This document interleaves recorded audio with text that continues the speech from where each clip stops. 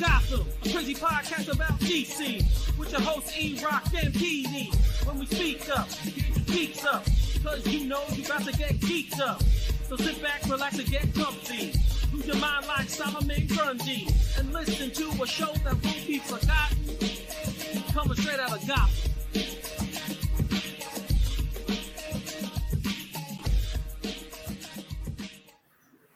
Hello, everybody. Welcome to a special edition of SOG Tonight. Yes, I know it is not nighttime. It is 12:15 on the East Coast. So this is kind of a lunch brunch type deal we're throwing at you. We had time to do it, and we wanted to bring you guys something differently. So here we are. Let me bring Pete in right away. Hello, Peter. Hey, what's going on? I'm good. How are you, man? I'm good. Good. It's a little early for us. Right, like this is not a normal thing we do, but we had the time and we wanted to discuss. Discuss Scream 6, so we figured we would come out, do it this way, give people maybe a midday break. If you're on your lunch break at work, you want to check us out. It'd be fun. Interact with us here, have a good time.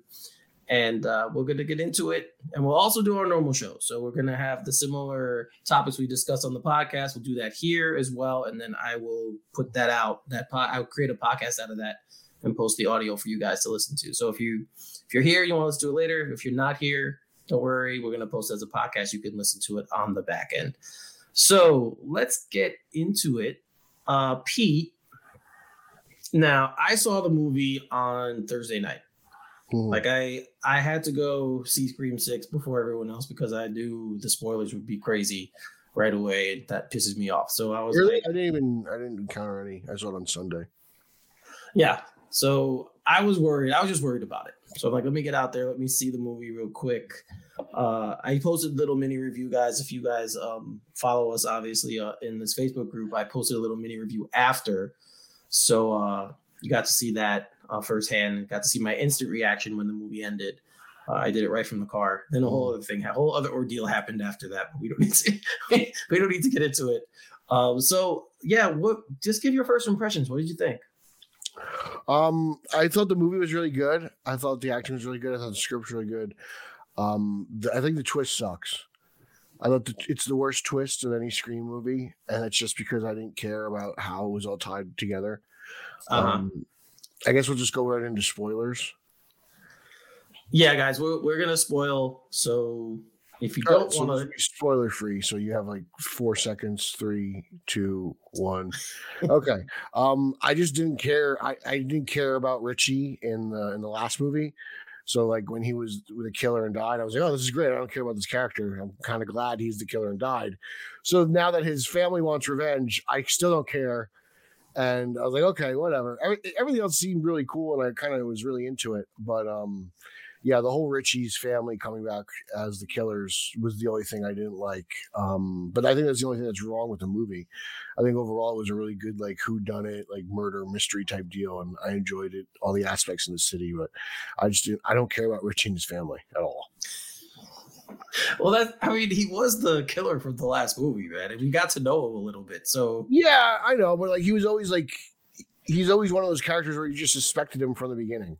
You know, like I was always it's always the boyfriend, right? Right. So, it kind of, yeah, that was my one issue that I had with the last film was that they kind of stuck to what the first movie had, where the boyfriend turned out to be the killer. But then this one's the same as Scream 2 because it's the parent coming back to get the revenge for the death of the child. So it's like it's a weird like I kind of like how they make them similar to the original series. I just thought that the twist was a little weak. Yeah, I kind of buy that. I kind of agree with that. That was one of the things I was like. They do a good job before that of making you guess. Like there's a lot of people. It wasn't an easy one for me to peg. I kind of knew that the cop, that Mulrooney's character, I forget his name in the film, but Dermot Mulrooney's character, Bailey, I kind of knew he was. Yeah, Officer Bailey. So, yeah, I kind of knew he was involved. I kind of knew there was something with him going on. But they do a good job when they bring in Kirby. They kind of make you think she's crazy, so that could be her. Yeah. Like, they do a really good job of that. I do think the one thing that's a little weird to me is Mindy getting stabbed in the subway. Like, why does Richie's brother like help her out. Like, I don't know why. Like I was like, I feel like he just should have killed Mindy. Like, why did they let Mindy survive? I love Mindy and Chad. I think they're probably my favorite of the new characters. Mm-hmm. But I was just surprised. Like once the movie ends and you know all the information, you're like, having Mindy live doesn't make sense considering both of them were there. One of them should have killed her. Like, there's no point in living once they're all in the death trap. Like once Mindy's like stabbed in the subway with the decoy, you're like, oh, well, why is she still alive? It's true. It is kind of weird why he helped her. I don't know what he was trying to. I mean, I guess he didn't want to have someone dead like in midday on the or on the train. They were kind of just like, okay, let him keep up the ruse. But that's a very good. And I'll say this, as these directors are probably from California. So the two biggest mistakes they made while trying to make a movie about New York City is, one, no bodega owner is going to get taken out by a guy in a costume. Like, it's not going to happen. Those guys in the bodegas are the toughest dudes in the world. And those guys don't get mugged. You get mugged. Like, I just saying, as someone who is frequently in a bodega, those are some of the toughest guys ever. And they don't miss when they shoot you. And number two is everyone is constantly paying attention on the subway. No one is that oblivious to what is going on. Everyone's head is always on a swivel, and New York City has been clean for like 30 years, so it's not really that bad anymore. But so everyone pays attention on the subway. So for Mindy to get stabbed and no one notice it is the most unrealistic thing ever, as someone who travels the subway frequently. Well, that was another thing also, because there's like a couple sleeping like right there. Like, you see the girl she's sitting on the thing, sleeping like that, like right there. And I'm like, there's no way she wouldn't have heard. It's not even those people. The rest of the people around you, like you stood on the subway to go to various sporting events or whatever in the city, dinner or whatnot. You always are aware of everyone around you because you're always afraid someone's going to pick your wallet or your phone. It's true. Or like, you're always constantly aware. So for everyone to just kind of be like, oh, this is it. Even when the subway is flickering, like it did in the movie.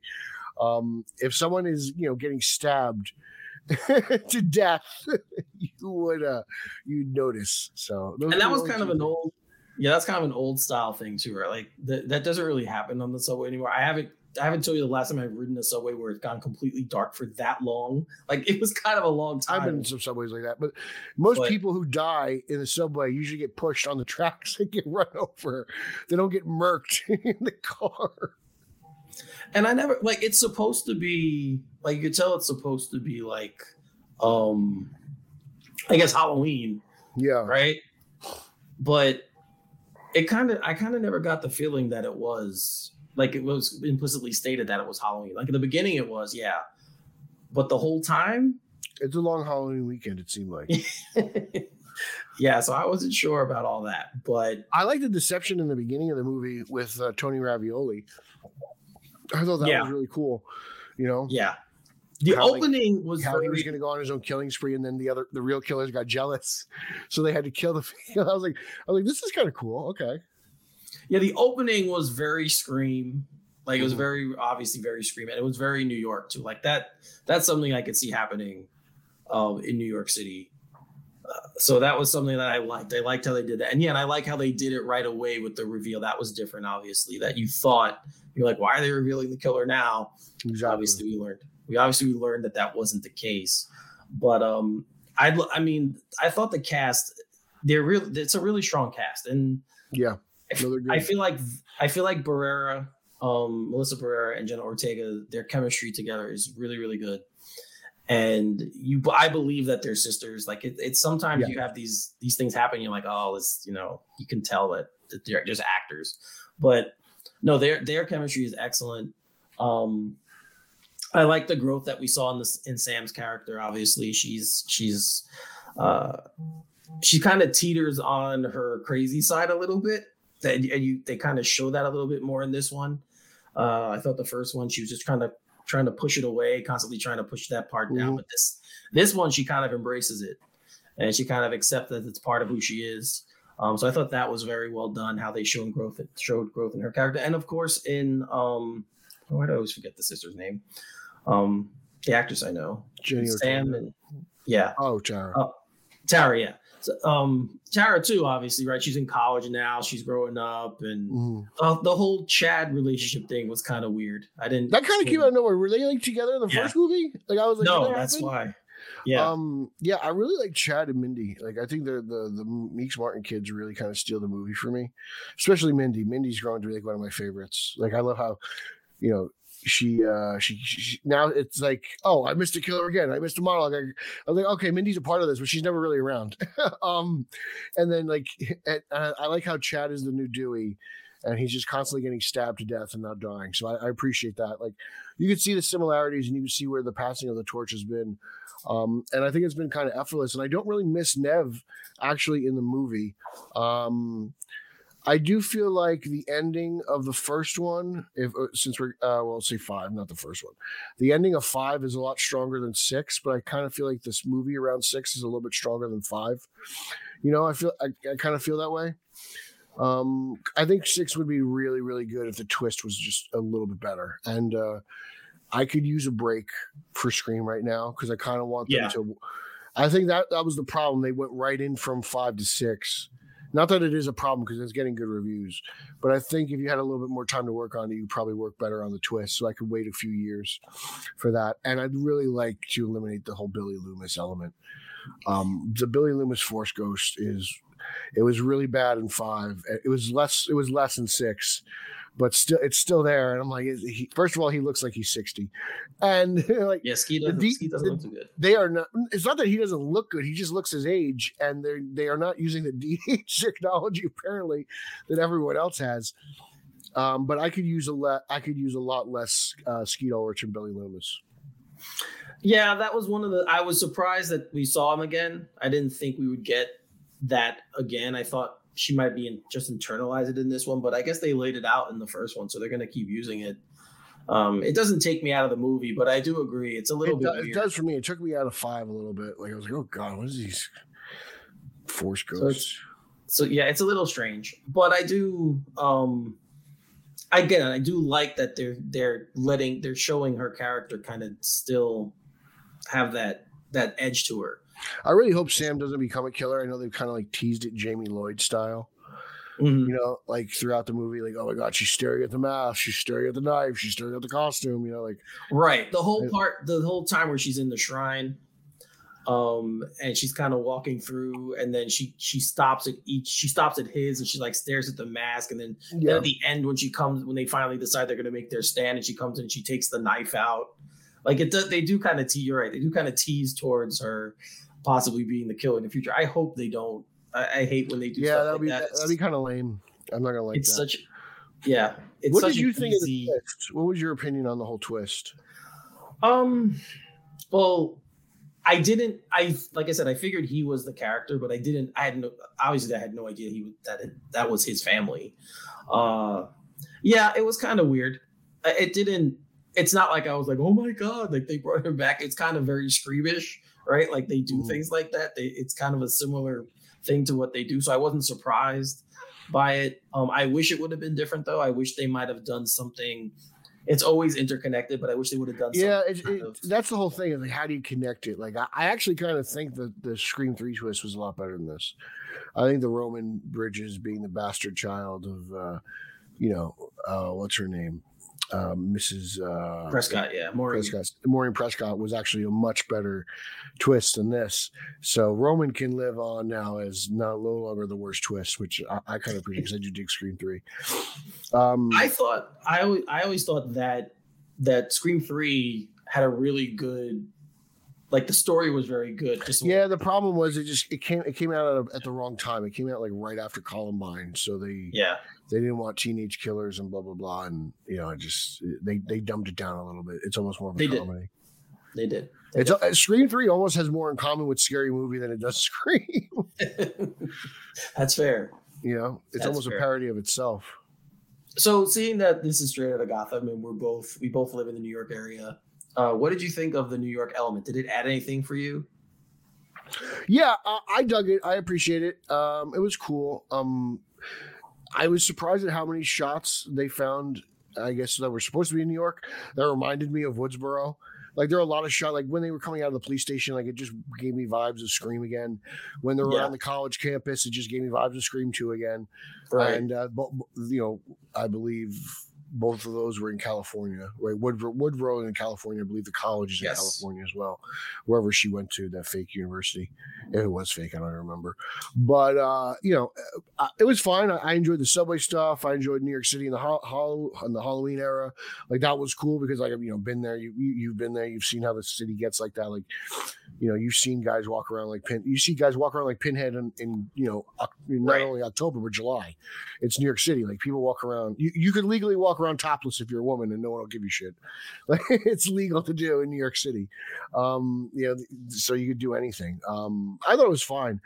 I thought it looked like New York. I thought they did a good job. I don't know if they actually filmed on location or whatnot, but I was into it. So that didn't bother me. I appreciated one of my favorite kills was actually one of the most New York kills was probably the ladder across the buildings. I thought that was pretty cool.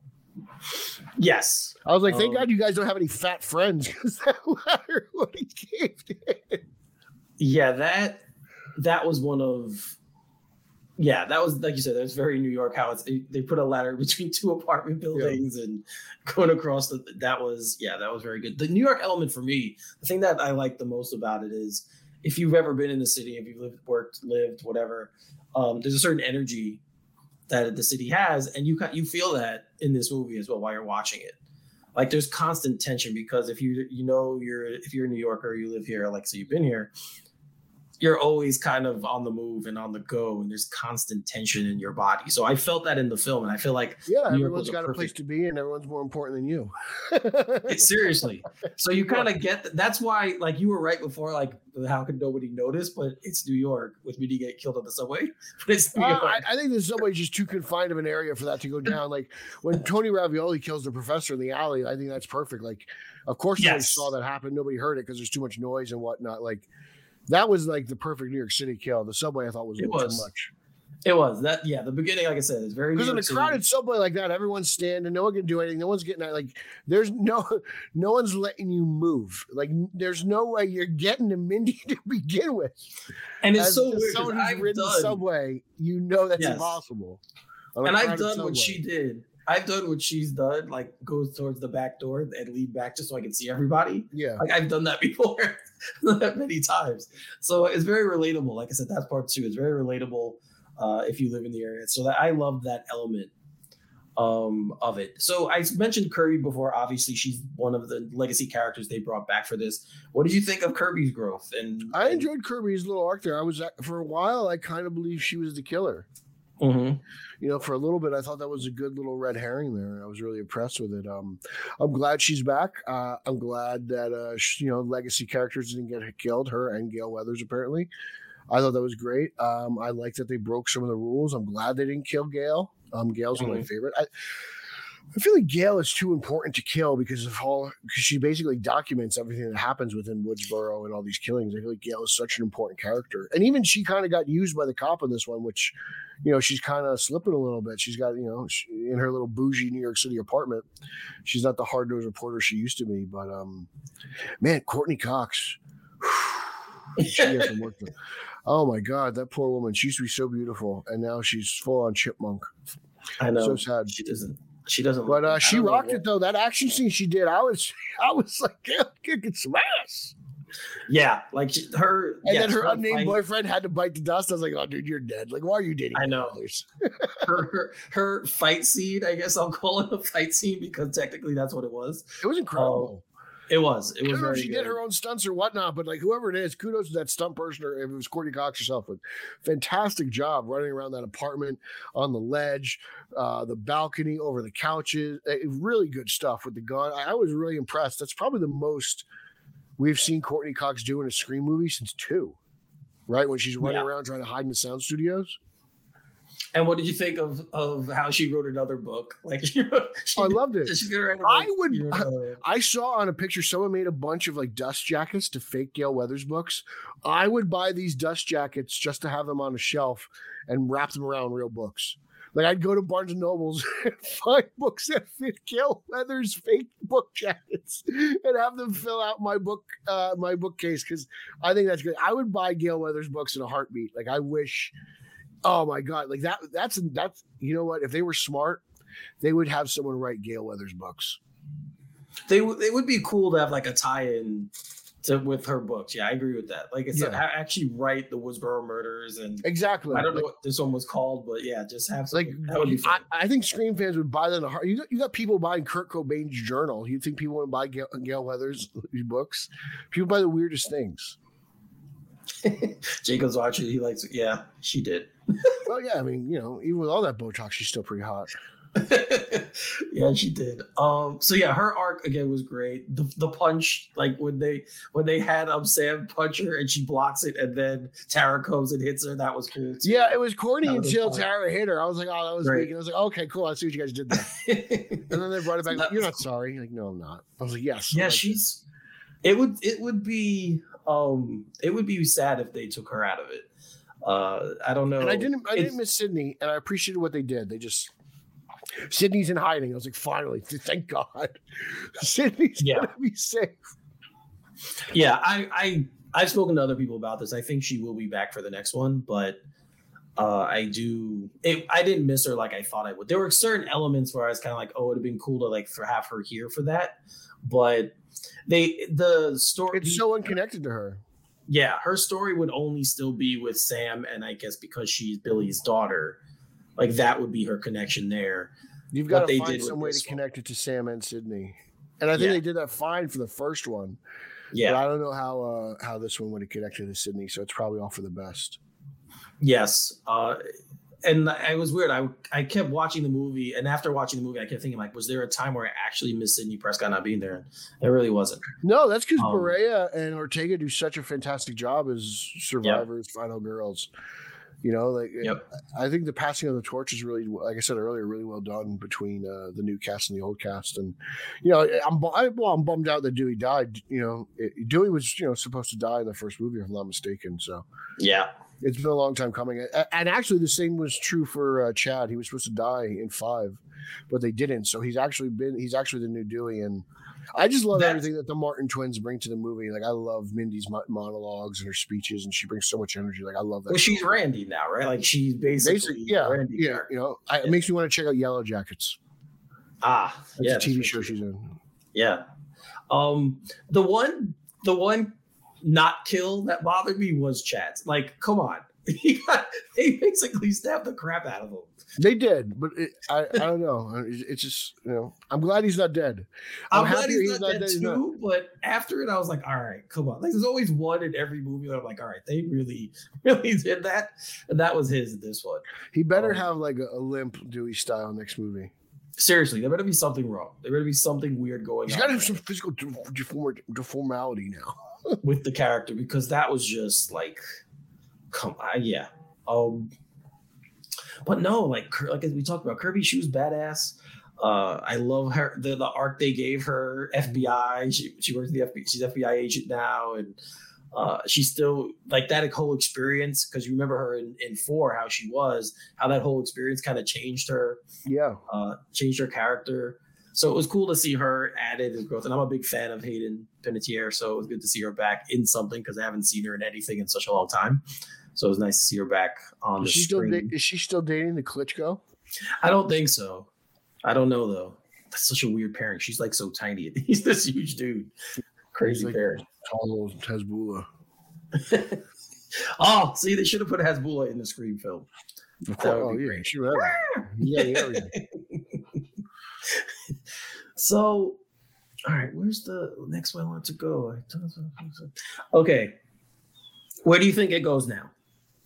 I have no idea. I think it needs a break. All right. I think it needs a break. I think that's what it is. I have a feeling they're going to rush the next one, but I think it needs a break.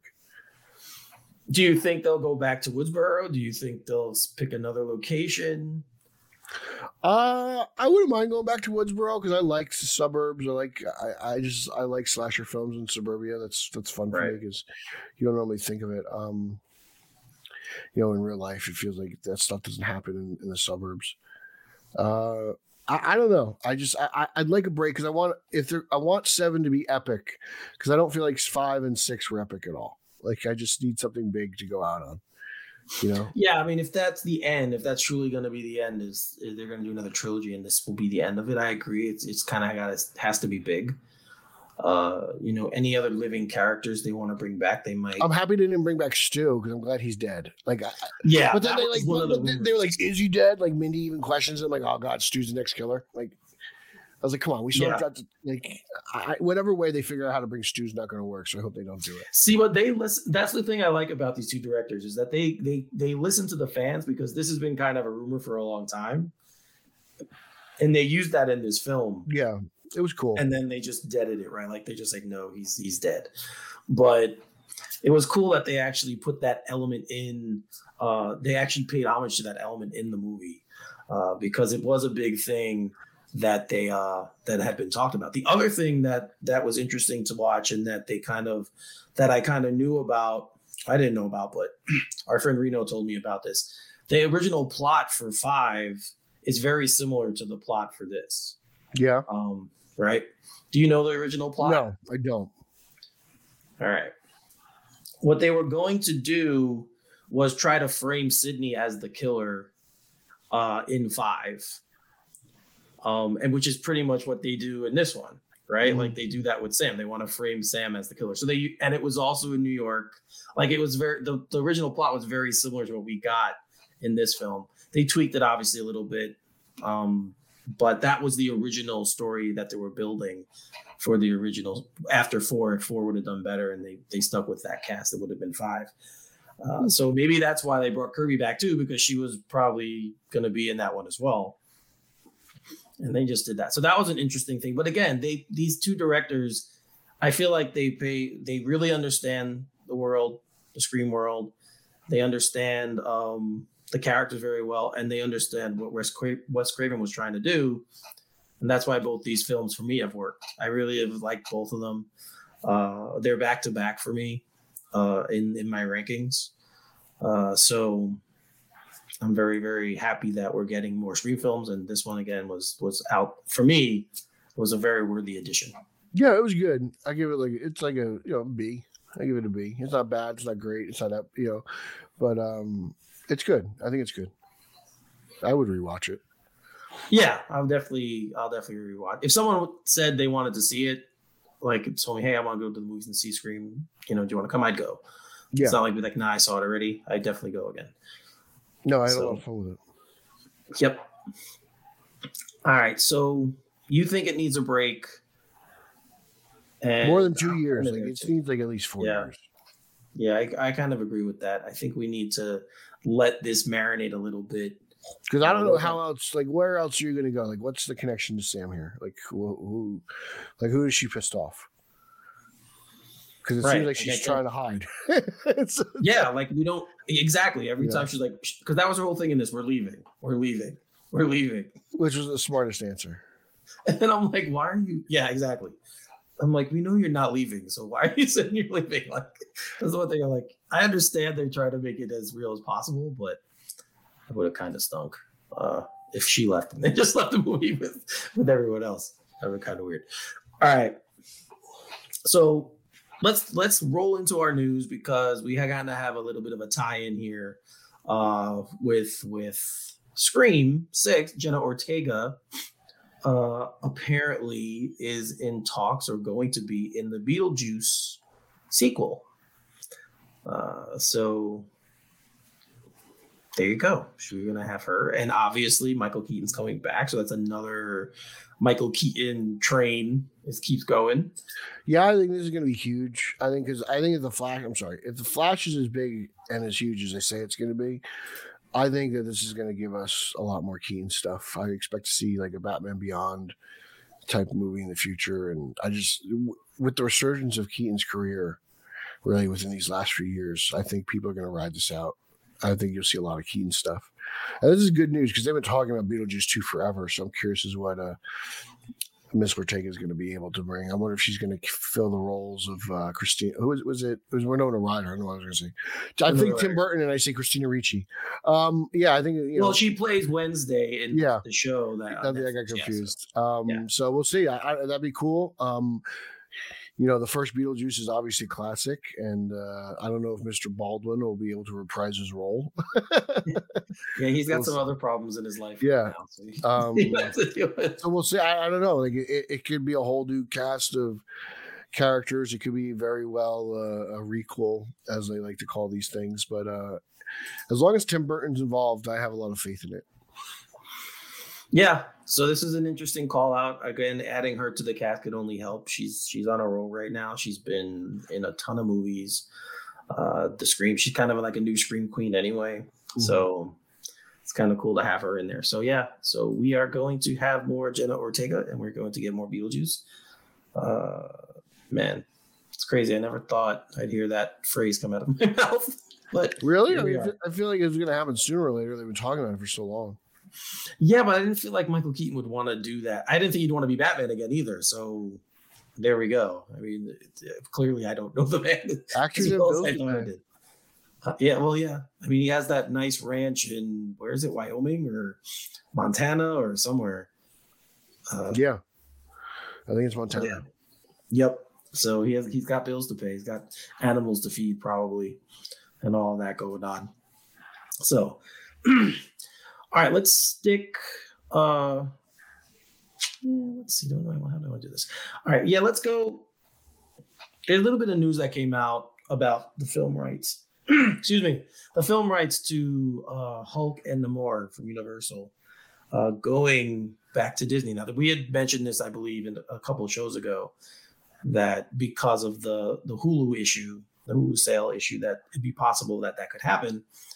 So, yeah, apparently that's something that's on the table, according to Bob Iger. He's looking at he says everything's on the table with the Hulu sale, and this might be one of the ways that the MCU can get the rights to Hulk and Namor back, and then obviously do a Hulk solo film. So, Pete, as someone who has not loved the MCU's interpretation, what does this news do for you? It doesn't really do anything for me, to be honest, because I feel like they've been trying to do this for a long time, and I kind of feel like they've given up on at least a Hulk solo movie, just because I think they're finding some success with him popping up in cameo roles. I just don't see this as a need for the MCU. If they valued the Hulk, let's say, as much as probably they should, this would have been resolved a long time ago. I think the Hulk could be a huge draw. They just have it's the one character where they didn't find, like, they found his niche and then they never did anything with it, right? Like, it's just like, okay, this is what it is now. It's cameos. He's not going to be a main star. He's going to be part of the team. He'll pop up, and maybe that's good enough for them. But you would think making a Hulk movie would be a priority, unless between Ang Lee's movie and Norton's movie, there's just not enough buzz. I don't know. Maybe the Hulk is, the MCU Superman, where no one really cares anymore. So it's like, why are you guys keep making movies? Which baffles my mind. I think the Hulk is one of the bigger Marvel characters out there. You'd think he would be a huge draw. And we'll see, because we've never actually seen this version of the Hulk in a solo film, right? Like the Banner version, the Norton version is a little bit different, even though they're supposed to be the same character. They feel like different versions to me. I don't know. I'm sure Kowalski will say otherwise, because he loves to argue with me. They feel like different versions of the character between Ruffalo and Norton. So I'd like to see a Hulk solo movie. I'd like to see what he was doing in space at the end of She-Hulk, when we ever really find out. I mean, we know he's been getting it in because he's got a kid, but that's about all we know really about the Hulk, is he's just getting it in with aliens right now. Yeah, I kind of hope they do, just because I'd like to see another solo Hulk film, or at least it'll be under their eye to do what they want with the character and not be restricted. Isn't that what they did with Norton though? Like, yeah, I don't know what the agreement was for that though. I don't remember what the agreement was. That was also pre-Disney. Disney didn't own them at that time either. Right. So, like you said, we've seen this. We know how it's worked out with Sony, obviously, in Spider-Man. working out this relationship. So the easy question was always like, well, then why can't we do this with the Hulk? Like it makes sense that you could do the same kind of situation, but Universal is not Sony. Exactly. Universal is not Sony. So it'll be interesting, but the whole Hulu thing and the sale of it and what's going on with that kind of is why they have. I'd like to know the deal now, though. Like, does Universal get any cut of anything? Or do they get paid out for every Hulk appearance? Like, how does this work? I'm curious as to what the deal is. Like, we know we got a vague idea of how the Sony MCU deal is between box office and then Sony. I think Sony gets a cut of the box office while Marvel gets all the merch. Disney and Marvel get all the merch rights because I believe they own Hasbro and something like that. But I'd be interested to see what the Hulk deal is. I don't ever expect to see Namor in a solo film. I think they've said that as much. Like it's I don't either. For a long time.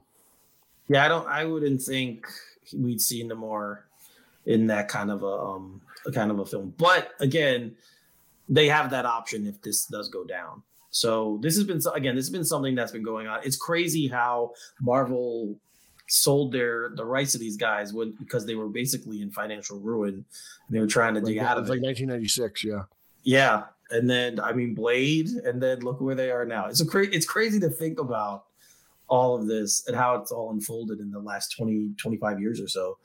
But it's a cool story. I'm sure there's actually a show that's going to be on this, I believe on the Vice channel, where they're going to be talking about how all of this happened and why the MCU is what it is now. So it's going to be interesting to see this unfold, but who knows, guys, MCU might have the Hulk sometime in the future.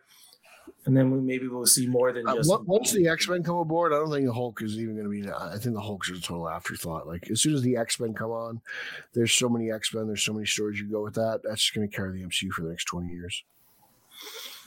Probably. I mean, they have so many characters, and it's already a beloved franchise. People know the characters so well from whether you read or not from the movies. So you're probably right. And then Fantastic Four too. So we'll see. Well, one thing we know is coming, which is the next movie that comes out this week, actually, is Shazam! Fury of the Gods. I'm pumped. I watched Shazam last night. It was great. Yes, I am too. I'm looking forward to this. The haters can be quiet. I don't care. I'm going to see it. I want to see it. So, but apparently the costumes and the suits are not comfortable. Adam Brody recently spoke about it, and they were asking me questions. He's like, you don't feel naked, you feel bulky, you're in a bunch of stuff, and it's more like you're going to the Met Ball or something. He compared it to the Met Gala. That's really funny. Yes. So he said for the first one, he said the first one was easier. No, he said this one was easier. Or a lot bulkier and more uncomfortable. And they were also in Toronto in the winter, so the big scene was all in the water, and at nighttime it was freezing. It was the most uncomfortable it's ever been. So, yeah. So apparently, though, they don't look comfortable. I'm not gonna lie. You see these suits. Keaton was wearing solid rubber back in the day. I'm sure they've improved. But, if you look at the first ones, they all look like Michelin men, right? They're all kind of poofy and puffy. They all kind of look like Affleck and BVS. Yeah, it's just funny. I hear these guys complain, like, you got paid like how many millions just to put on a suit? Like, give me a break. You're not Jennifer Lawrence, right? You're not getting body painted for 17 hours. That's true. So, that is true. Take what you get. You put on your onesie and your weird looking boots, and you go fight a green screen dragon. That's what Zachary Levi called it. Yeah, he called it a onesie. I remember. Yeah, it's like wearing a onesie. So, but yeah, they don't at all. They just look like these skin tight things you can't move in. So I totally understand. I totally understand the complaint. But hey, if someone was paying me money to play a superhero, I would wear it. Be fine with that. Me too. Would not argue. And as we spoke about a little bit on the last show, on the last Straight Outta Gotham podcast, we spoke about how Helen Mirren broke her hand. She broke her finger. Broke her finger. Apparently nobody knew about it until the end. Yeah. Yeah, she hid it. This woman is 77 years old, and she's hiding it. That's fantastic, man. She's one of the reasons why I want to because you guys are similar in age. In this movie. Huh? You guys are similar in age.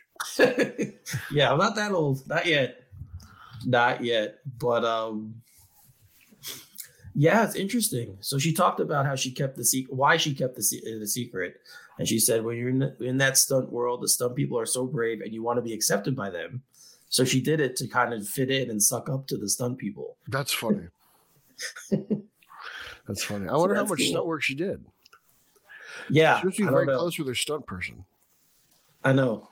I don't know. I have no idea how much stunt work she did, but we're gonna see. We'll see if she cringes a little bit if they miss it in editing. Look, I don't even know which finger it is. I feel like I want to look at it for the movie.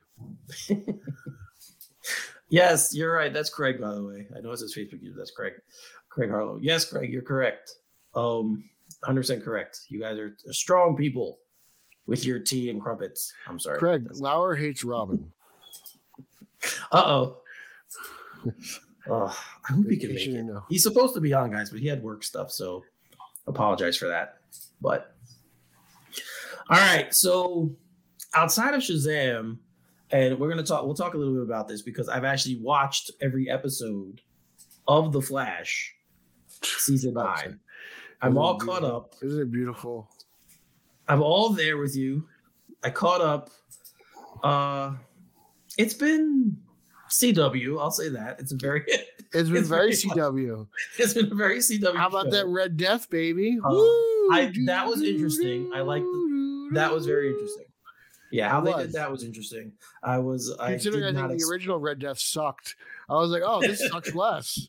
That's like death metal's horrible, and then they do this. I was like, this is an improvement. At least it's not evil Bruce Wayne. Yeah, I will shout out to Javicia Leslie and Candice Patton for their scene in the last episode in the apartment with Blackout. Mm-hmm. And they had that scene between. That was fantastic. That was good. But every time like Javicia got hit with like lightning, she gave off this like operatic scream, and I was like, "Oh man, you are so daytime television." Yeah, like I keep things in perspective. When I say it was a good scene, I mean for the CW, right? So it was very well done. That was some really good acting there between those two. But it has Grant Gustin, guys, has filmed his last. It's sad. It's really coming to an end. It's really kind of a bummer. It's weird. I've spent 10 years of my life with the Flash. The Flash it's a huge part of my life. It's a decade. It really is. From being announced on Arrow, essentially, right? Like he had that first quick cameo. Yeah. And I tuned into that because I, heard rumors that, Barry Allen was going to show up. So I'm like, well, if they're going to start doing Flash, I have to pay attention to Arrow. And now it's come to an end. And I was like, wow, this is probably one of the greater runs for a character, and he gets no respect. Like people love Hugh Jackman, but like Grant Gustin gets no respect. And I know the show kind of jumped the shark within the last 4 seasons, but I was like, I don't know, it's still very comic booky and fun to me, and it's harmless, and I enjoy it. Well, it's not. I mean, I think he does get respect. I mean, when everyone was talking about getting rid of Ezra Miller, everyone wanted him to just take over the job. So I think he gets respect from the people who watch the show, and he should. I mean, I think he's done a good job as the character. Again, I watched Arrow, much more an Arrow fan, so I remember when he first came on the show, and they did the whole story right, how he got his powers. Everything is played out in that episode. So yeah, it's very, very. It's been pretty true to the character. Of course, the CW takes a lot of liberties, which they always do. But I don't even know if the CW taking liberties as much as it was like Warner Brothers like restricts them. Like, they were never allowed to do anything with Wonder Woman. They had to get approval for anything in Gotham and whatnot. And she was like, the Warner Brothers. Remember when the Flash started was very strict on keeping film and television separate. They were, there was no crossing of continuity. Like if something was on the big screen, it was only on the big screen and not on the silver screen, on small screen. So like something like Gotham was like an exception because it was apparently like no Batman, right? Like you can get away with Gotham because no Batman, and the Flash was restricted in certain elements, and which was fine because then you get other characters that you don't really normally see. Like a character like Goldface probably doesn't appear on the Flash if it's a little bit more traditional to value. So it's true, I agree. But Grant Gustin did say He put a post on Instagram, and then he made a little comment. He said, "I said goodbye to the Flash and my Flash family on Saturday. Very special day with moments I will cherish for the rest of my life. My family got to see my last shot as the Flash, and that's something I could have never imagined nearly 10 years ago when I started this journey. I got a chance to thank the crew who have worked longer hours than anyone can imagine and are the reason we are able to accomplish 184 episodes of The Flash. More than anything, I'll miss chatting and laughing in between takes, but so many of them. Regardless of how challenging this journey was at times, I know I laughed every single day at work for the last 9+ years." So good for him. It's a good run. It really is. I hope he pops up somehow in The Flash. Yeah, that would be cool if they put him in there. I feel like it should be right. Like Ezra appeared on his show, he should appear in Ezra's movie at least once. I think it would be fine. It'd be cool just a post-credit scene, that the Flash is having lunch. Yeah, I mean, we already know. It doesn't have to be anything about the movie. It just has to be like two Barry Allens discussing craziness of their lives. Like, yeah, something similar to like what we all want for like No Way Home. Just kind of like the Peters eating a slice on top of a skyscraper, talking about their day. Like, oh, who'd you take out today? Oh, I took out Dr. Octopus. And like, oh, well, I fought Hydro Man and Rhino. Like it'd be fun to have Barry be like, oh. Yeah, kind of like the shawarma scene at the Avengers and yeah, like scene. Oh, Captain Cold is really kicking my ass this week. Your master's so annoying, like stuff like that over a Big Belly burger. Yes, or even a coffee jitters, like something like that. Yeah, all of that would have worked. All that would work. I think it'd be fine if they did, but we'll see. That movie, obviously, we know it's coming now. It'll be here in June, so we'll get all these questions answered at that point. Well, first up is SHAZAM. Yes. But Batwoman also got some closure, right? So that's one thing. She did. Yes. We got it was nice because they ended, for those of us who watched season 3, like myself, we know that the ending left on like some kind of cliffhanger zombie thing. And it was nice to, we were like, oh my God, where's Batwoman? She's not there. She's MIA. And she comes back to save the day, as Bats usually do. And it was fun to hear that music kick in and CGV should just flying down with her red hair. It was just, it was a sight to behold. And, I'm glad I got CW closure. Like, it wasn't Batman, it wasn't Bruce Wayne, but it's all they have. So I'll take what I can get. Yeah. And it was good to see. Like I said, I obviously didn't watch Batwoman, as everyone who listens to our show knows. Yeah, everyone knows we're not her. But it was cool to see them kind of give her a just ending. So it was cool. She, like you said, she came in, she kind of saved the day as the hero in this one, even though she was kind of the villain too. So that was cool. And don't forget, this is the last CW show in the connected universe. Yep. Like once Flash ends, that whole universe is gone. Superman and Lois is a different world. And tomorrow is the debut of Gotham Knights, and that's in its own world. So Super haters, welcome. The club's open. Gotham Knights premieres tomorrow. Can't wait for you to love it. They're calling it Super Night because it's the Superman and Lois premiere, and then the Gotham. Oh, baby, Gotham Knights! Watch out, Superman! You're gonna fall to number 2. Jesus. Harvey Dent's coming for you, baby.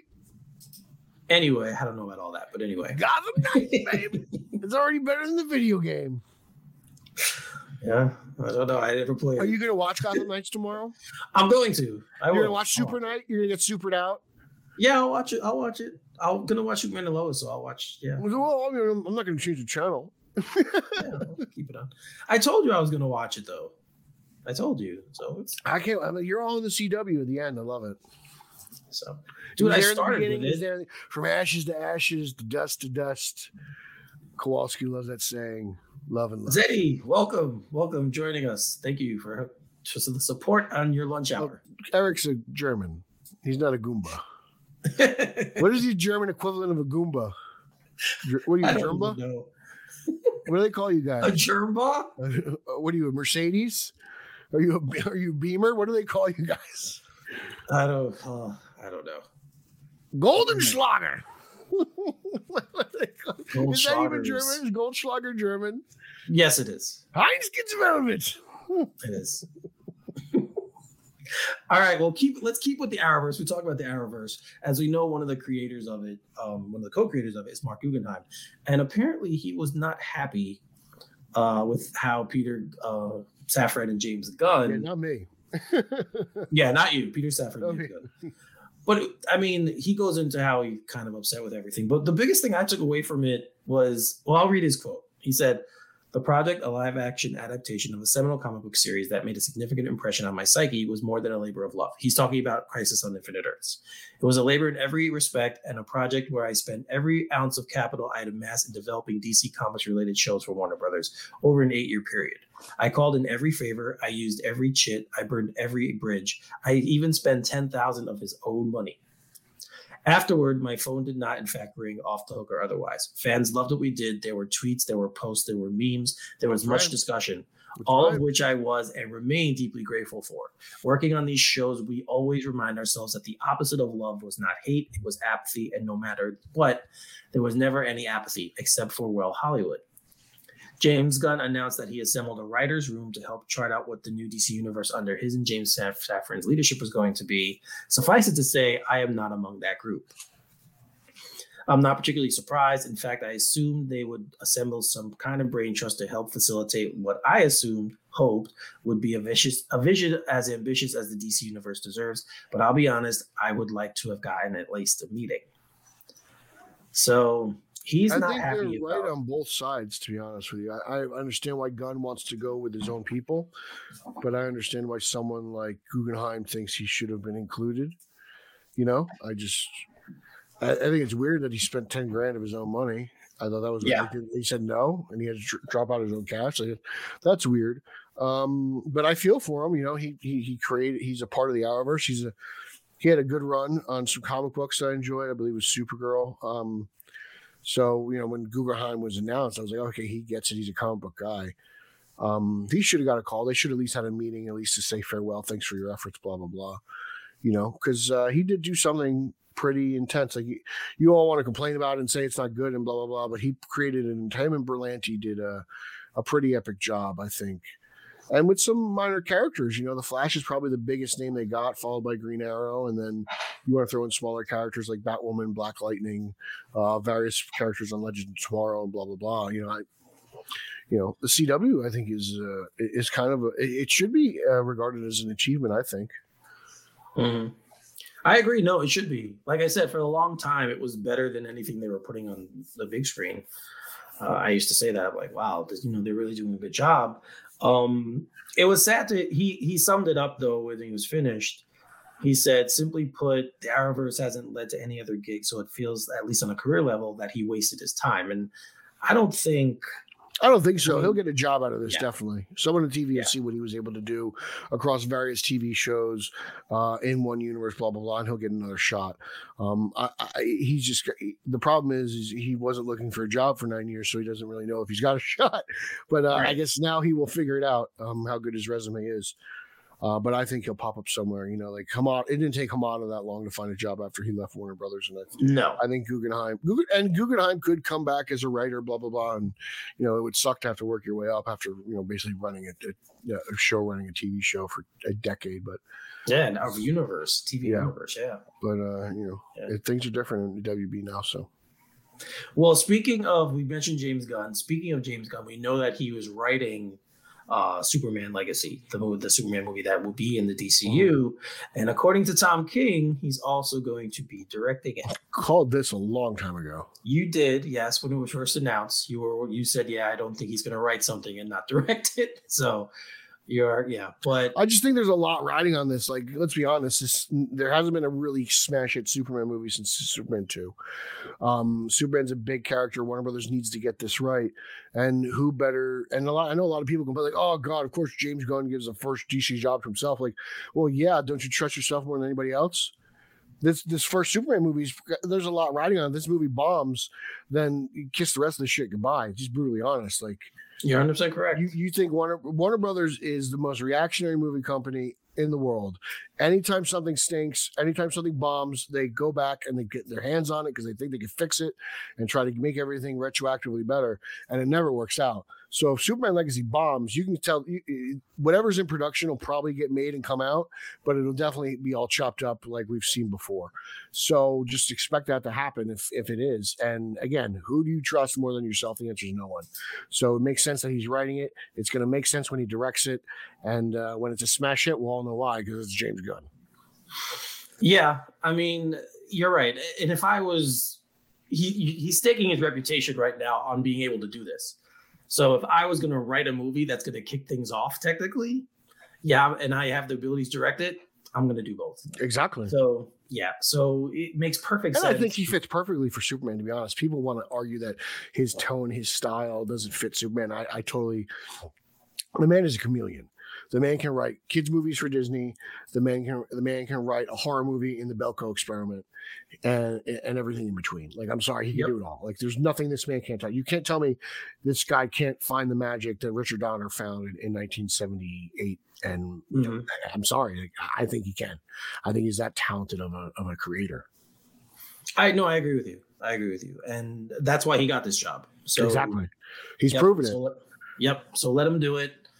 Let him have his shot. Let him make this movie. And I agree with you. I'm sure it's going to be fantastic. I even just for what we know, the early parts of it and what the framework is, I do think there's a great story there, and I think he could tell it. So let's wait and see what happens. I don't think it'll be as good as the pilot for Rusty Piers. Well, no, hey, this, we're talking about it's erotica at its finest. So yeah, it's definitely erotica at its finest. So you guys definitely want to check that out. I can't wait for Eric to be at the Erotica Expo in Edison next year. Because Eric in a booth, like, you're the star of Rusty Piers, and then Angela White, Gianna Michaels, Lisa Ann, all around Eric, and it's like nobody wants to see that. Trust me, nobody wants to. People, I mean, with the way they pay for your foot pictures, a lot of people would pay for this. This won't even go to Blu-ray. This will go to like direct to video. This will go right to Betamax. It goes right to Betamax. Anyone who wants to watch this, exactly. Betamax. You're not going to find it anywhere reputable. You got that Holzman tape? Yeah, dude. I got an HD Betamax. They're not wasting time, but you got it on Betamax? Yeah. And if you wrote good quality, I got Laserdisc. Oh Jesus! Here we go. Anyway, one project that people were freaking out about when this was announced originally as being, I don't want to say canceled because it wasn't, or it was, they didn't know what was going. It's kind of no. You know what? Idiots who can't read headlines or articles. That's what you're talking about. Idiots, pure idiots. Well, fear not, people. Batman Cape Crusader, the follow up or the sequel, I guess, to Batman the Animated Series, will be moving to Amazon with a 2-season order. So not only are we getting a standalone series, I think the only thing he shares with Taz is Bruce Timm. Okay. I thought it was, even the artwork's different. So yeah, I think you're right about that. So there we go. It's good. It found a home on Amazon. It didn't stop complaining. Stop overreacting. Read the article. Yes. Stop worrying. Look up a word or two in a dictionary. Know the difference between canceled and for sale, for licensing. Figure it out. Some of you, the loudest, most obnoxious podcasters on the planet, are idiots. I'm so tired of your horrible reporting and your inability to read. So I'm doing a lot of venting right now because there's a lot of stupid people out there. Well, the cool thing that I've always liked about this story is it's being created by J.J. Abrams, Matt Reeves, and Bruce Timm. So you have 3 pretty good guys overseeing this thing, and yeah, it's coming, guys. Don't worry. Yeah, I'm excited. I can't wait to see it. But like I said, in the meantime, I'm just gonna enjoy some Gotham Knights because that's on TV starting tomorrow. So, excuse me if I'm not a little upset about your cartoon just now. I've got Gotham Knights to watch. Well, we also are going to have a new Daredevil show to watch soon. And we have a couple of little bit of tidbits of information from that as well. So Daredevil Born Again has landed a Dexter director, Michael Cuesta. I think that's how you say his name. Sure, go for that. And he will be directing, I believe, the pilot episode. Didn't he also direct some of the original Daredevil on Netflix? I believe he did, yes. Cool. So this guy knows what he's doing. The fight scene will be fine. Don't worry about it. This guy gets Daredevil, and hopefully it'll be dark and miserable as the last show. In a positive way. I mean, miserable in a good Yes, way. I'm talking about Irish Catholic guilt. That's what I'm talking about. Like, I want Matt Murdock to be, he's not exactly a chipper person. And another bit of news that kind of lends to the theory that we're going to get some darkness is John Bernthal as Punisher will be returning as well. Man, Daredevil. Can Marvel come up with an original idea anymore? So. Are they getting that lazy? Well, I mean, the fact that they got so much backlash when they said those shows were ending, when they kind of got control of it on Netflix, when they ended them, I think this is the best way they can get the best of both worlds to please fans and then start something new. So, but adding Bernthal's Punisher back to this world is excellent because he said he wouldn't take the role if they changed it so much where it's not the character. Very adamant about that. Like he's going to do Frank Castle his way, and I think his Frank Castle is phenomenal. Those, I believe, 3 seasons the Punisher got on Netflix, and those are some amazing, amazing shows. Season 2 is one of the arguably best seasons of superhero TV ever. So I'm really excited. Bringing Bernthal's back. I've been a big fan of him since Walking Dead. So he's a great actor. No one plays an angry asshole better than Bernthal. He's really fun. It's true, man. He's really good. I mean, I've liked him in a lot of things. Wolf of Wall Street. Many Saints of Newark, he was good in too. I enjoyed that. He's a really good actor in this. I enjoy him. Yeah, he's fantastic. So just great news. I know I make fun of the MCU for their recent their legacy casting laziness, but this is one of the good ones. This really is.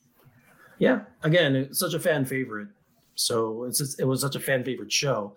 We're not getting Karen Page and Foggy back though. We're not getting Deborah Ann Wall and I forget the guy who played. Let's see where the show is. Like if Karen's dead, that you could easily do Karen being dead, and that's a huge part of Daredevil lore. Right. And Matt and Foggy have been on the outs at times, so maybe this is one of the times where they, the bromance is broken up. So it's not crazy to not have them in the story. Like I've read Daredevil issues where Foggy and Matt have been not on the same page and kind of broken up for a little bit. It's never lasts for too long. But then again, we don't really know like how far down the timeline is this, blah, blah, blah. Like, there's still quite the debate. Is this a continuation or not? Some people say it is. Some people say it isn't. Personally, I don't care. I just want to see it. I don't give a shit where it falls in the timeline. I'm so tired of continuity. If you're a comic book fan, I like I am, like, who cares about continuity anymore? Like, I feel like if you're a comic book fan, you stop caring about continuity in 1986 when they did Crisis on Infinite Earths. Like after that, I'm not worried about this anymore. But yeah, no, I'm not worried about that. I can't wait for the show. I hope there's a big standoff between Bernthal, D'Onofrio, and Cox, and they just beat the shit out of each other. Yeah, I'm looking forward to that kind of a battle myself. So we're gonna see what happens. And hopefully, and this is on Disney Plus. So again, like my main concern is how bloody is the Punisher going to be? Like, am I going to see him? I'm sure I'm not going to see the explicit shot of him shooting some dude in the forehead, but how much blood is the Punisher going to get? I'm curious. I'm very curious. I want to see how they tackle it. Yeah, I'm with you on that. So, and this paved the way for Deadpool, Alien, Predator, all that stuff. Like, I'm very curious to see what Disney does with Fox projects and stuff like that, as always. So, yeah, it is. It's definitely a fair question because we just don't know what they're going to do. So it's going to be interesting to see how they go forward with this character. But let's end the show with a guy who's always fun to talk about, and I'm talking about Nicolas Cage.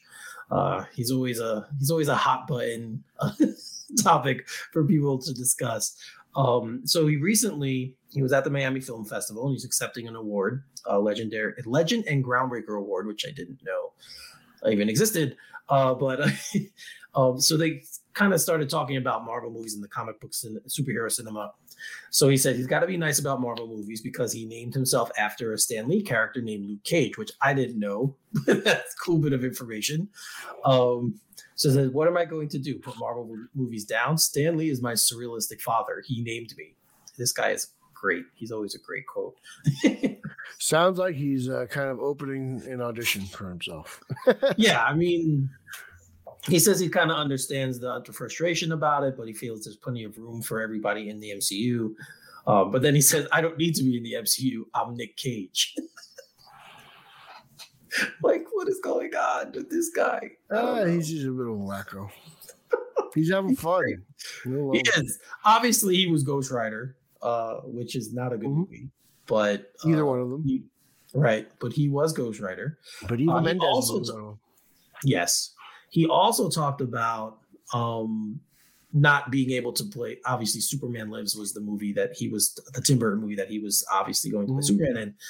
And he talked about that he was upset about that. That he said it was more of an 80s Superman with the samurai black long hair. He thought he was going to be really different, sort of an emo Superman, but we never got to the finish line with that. So thank God, Superman Lives was not going to be a good one. It was very weird. I remember the movie, John Stepp's movie, that The Death of Superman Lives. What happened? Yeah, I remember that. Some of the stories that they were doing were really out there. Yeah, it was very interesting. Actually, Burton blames a lot of it on Schumacher. You know, like at one point he goes like, this guy canceled my Batman franchise, and then he ended up canceling my Superman franchise with his bad Batman movie. Yeah, he did. So it's kind of funny.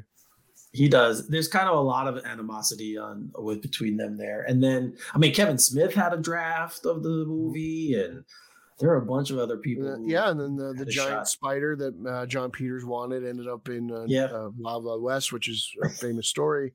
And it's fun listening to Kevin Smith talk about, how he had a meeting with John Peters, walked into his house, and he's like, I walked to his house and it just reeks of weed. And there's this guy with this flowing mane of hair on the couch, and he's like, read me the script so I can visualize. It's just like, I was like, I would love to meet John Peters because he sounds like a fascinating man. He really does. From being Barbara Streisand's hairdresser, producing Batman, to basically being paid to stay off the set of every Superman movie in existence. From Superman Returns on, like John Peters has gotten a check for Superman movies that he wasn't even involved. Like Nolan banned him from the set of Man of Steel, and he's gotten a check. He owns like some sort of rights to Superman film, so he gets some sort of check for every cinematic appearance. So he got a check for Black Adam too. So it's good to be John Peters. It is actually to sit around and get paid to not do anything. Yeah, I would love. How do you get a job in Hollywood to do nothing? That's kind of a cool thing.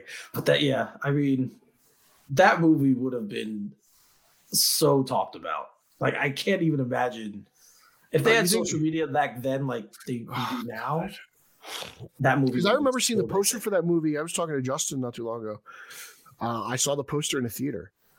It was the silver S split in half, and it said like coming like 1998. And I was like, oh wow, this is cool. Like, why is this silver and black? I didn't get it. Like, I was so young at the time, but I remember seeing that poster out there and it never got made. I wonder who has that poster.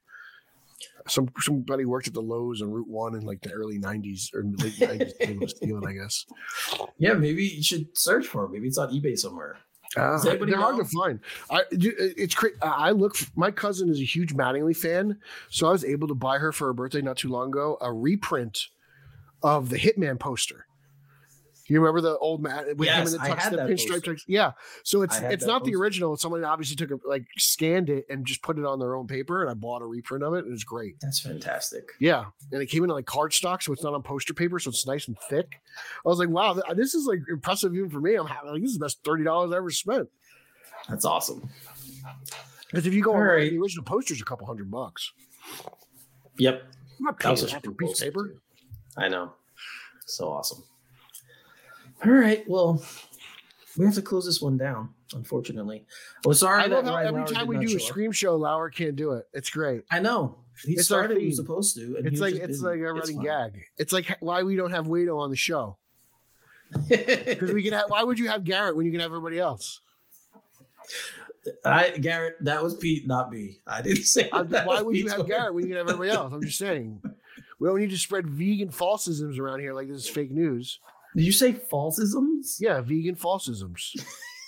I don't think that's a word. I just made it up. I contacted Webster to be in the dictionary tomorrow. Email send. Boy. Yeah. Yeah, take that, vegan. Sure. Eat your celery sticks in the corner. Guys, Garrett actually sent us pictures of him making meatballs. For his children. His children need protein. He doesn't feed his kids soy milk, but he'll drink it himself. What's wrong with this guy? Oh boy, I'm so glad I'm not part of the vegan thing. You got enough problems with yourself, Mr. Foot Picture. But yeah, would you rather be a vegan or a foot picture? Oh, I hate feet. We're not talking about this again, are we? Yeah, but you sell them. Like, what's your bundle right now? You get like what 20 photos for $15. What is that? What's the sale on Eric Holzman's OnlyFans? Don't. If you want to see, if you want to see his meatloaf, it's $35. And that's code for I don't even know what that is. Yeah, don't. Oh God. But if you actually meatloaf, if you want the schnitzel, I think the schnitzel's $50. I think the schnitzel's $50. We're gonna get banned. You can't ban me for schnitzel. I enjoy schnitzel's good stuff. I enjoy schnitzel. It is good stuff. Take that, YouTube. As long as you don't say the C word, I don't think they can ban it. Yeah, I think we're good. As long as we don't. As long as you don't say the C word. All right, this show is going flying off the rails right now. We're about to crash into something. So flying off the rails, Eric Holzman on my tails. Oh Jesus! See, you guys are getting a live performance. I was watching American Idol last night. All I kept thinking was like, oh man, Eric singing "Kiss from a Rose" in front of Simon Cowell. I never did that, but okay. Must have been so hot. Anyway, all right, Pete. Tell them where they can find you.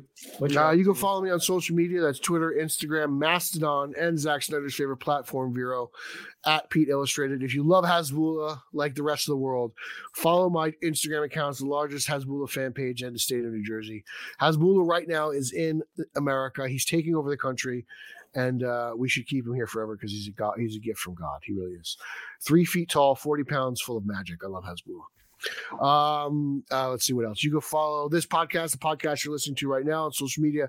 That's Twitter and Instagram at @straight_O_G. Check us out on Facebook. We have a Facebook group and a Facebook fan page. Consider joining. Both Lauer and Garrett are both members of them. Check out my other podcast. I have an episode that dropped yesterday, the Italian Spider-Man Coalition podcast. It's Italians for Spidey. I do that with Nico Caruso and his father, and that's a lot of fun. We just talk Spider-Man there. At Team Yellow Oval, we're revving up with the return of Keaton and all that. That's good stuff. I'm on BatmanOnFilm.com and Batman on Film YouTube with toy reviews, comic book reviews, movie reviews, all that kind of cool stuff. So check that out. Interviews I got with Uslan and Tara Strong and Kevin Conroy, so that's fun. Check out that stuff. A lot of good stuff over there. And yeah, just again, if you want to subscribe to Eric's OnlyFans, it's at HolzmanChamp33, and it's a pay-per-view site, so you just pay for the content you want. It's free to subscribe, and just if you want to help the show out, it would really help us if you bought some of Eric's feet pictures. Okay, are we done with that? We're good. All set. All right. You guys can find me on Twitter. Pictures. You guys know where to find me on Twitter at Finally33, spell Finale33. As you see there on the screen.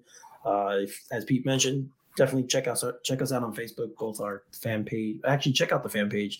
The show page is just for information. It's just for informational purposes, and you can watch the live streams and get to the podcast there. But on the group, we have a lot of fun in there. I throw up random stuff, usually dumb stuff, but it's fun for me. I throw that up every once in a while. I'm getting a phone call. Oh look, and then fans. Right, he mentions that, and then. Again, a place where you can interact with us and other fans of Straight Outta Gotham as well. If you're a fan of the New York Knicks, I do a weekly live stream every Wednesday night called All Nicked Up. You're watching here. This is not good. It's not good for the world. Similar way you're watching us be here, you can watch me there. It's every Wednesday night, usually at 9:00 or right after the Knicks finish their game if they're playing that night. When the buzzer sounds, we go live. It's me, my buddy Craig, my buddy Ty, and we talk about the team everyone loves to hate in this area is the New York Knicks. So you guys can check us out over there. You can check out my content on Batman on Film as well. I have interviews with Rebecca Romaine and Jerry O'Connell and Megan Tandy and Rachel Scarsden from Batwoman, from Pete's favorite show, Batwoman. Check us out over there. Titans reviews are up there as well. I will be reviewing it whenever the final half season ends for Titans. You will find those there as well. Gotham Knights can be so much better. Check that out as well over there. And thank you guys for watching us today. This was fun. This was nice. This was fun. Nice. We did this for an hour and he bailed on us.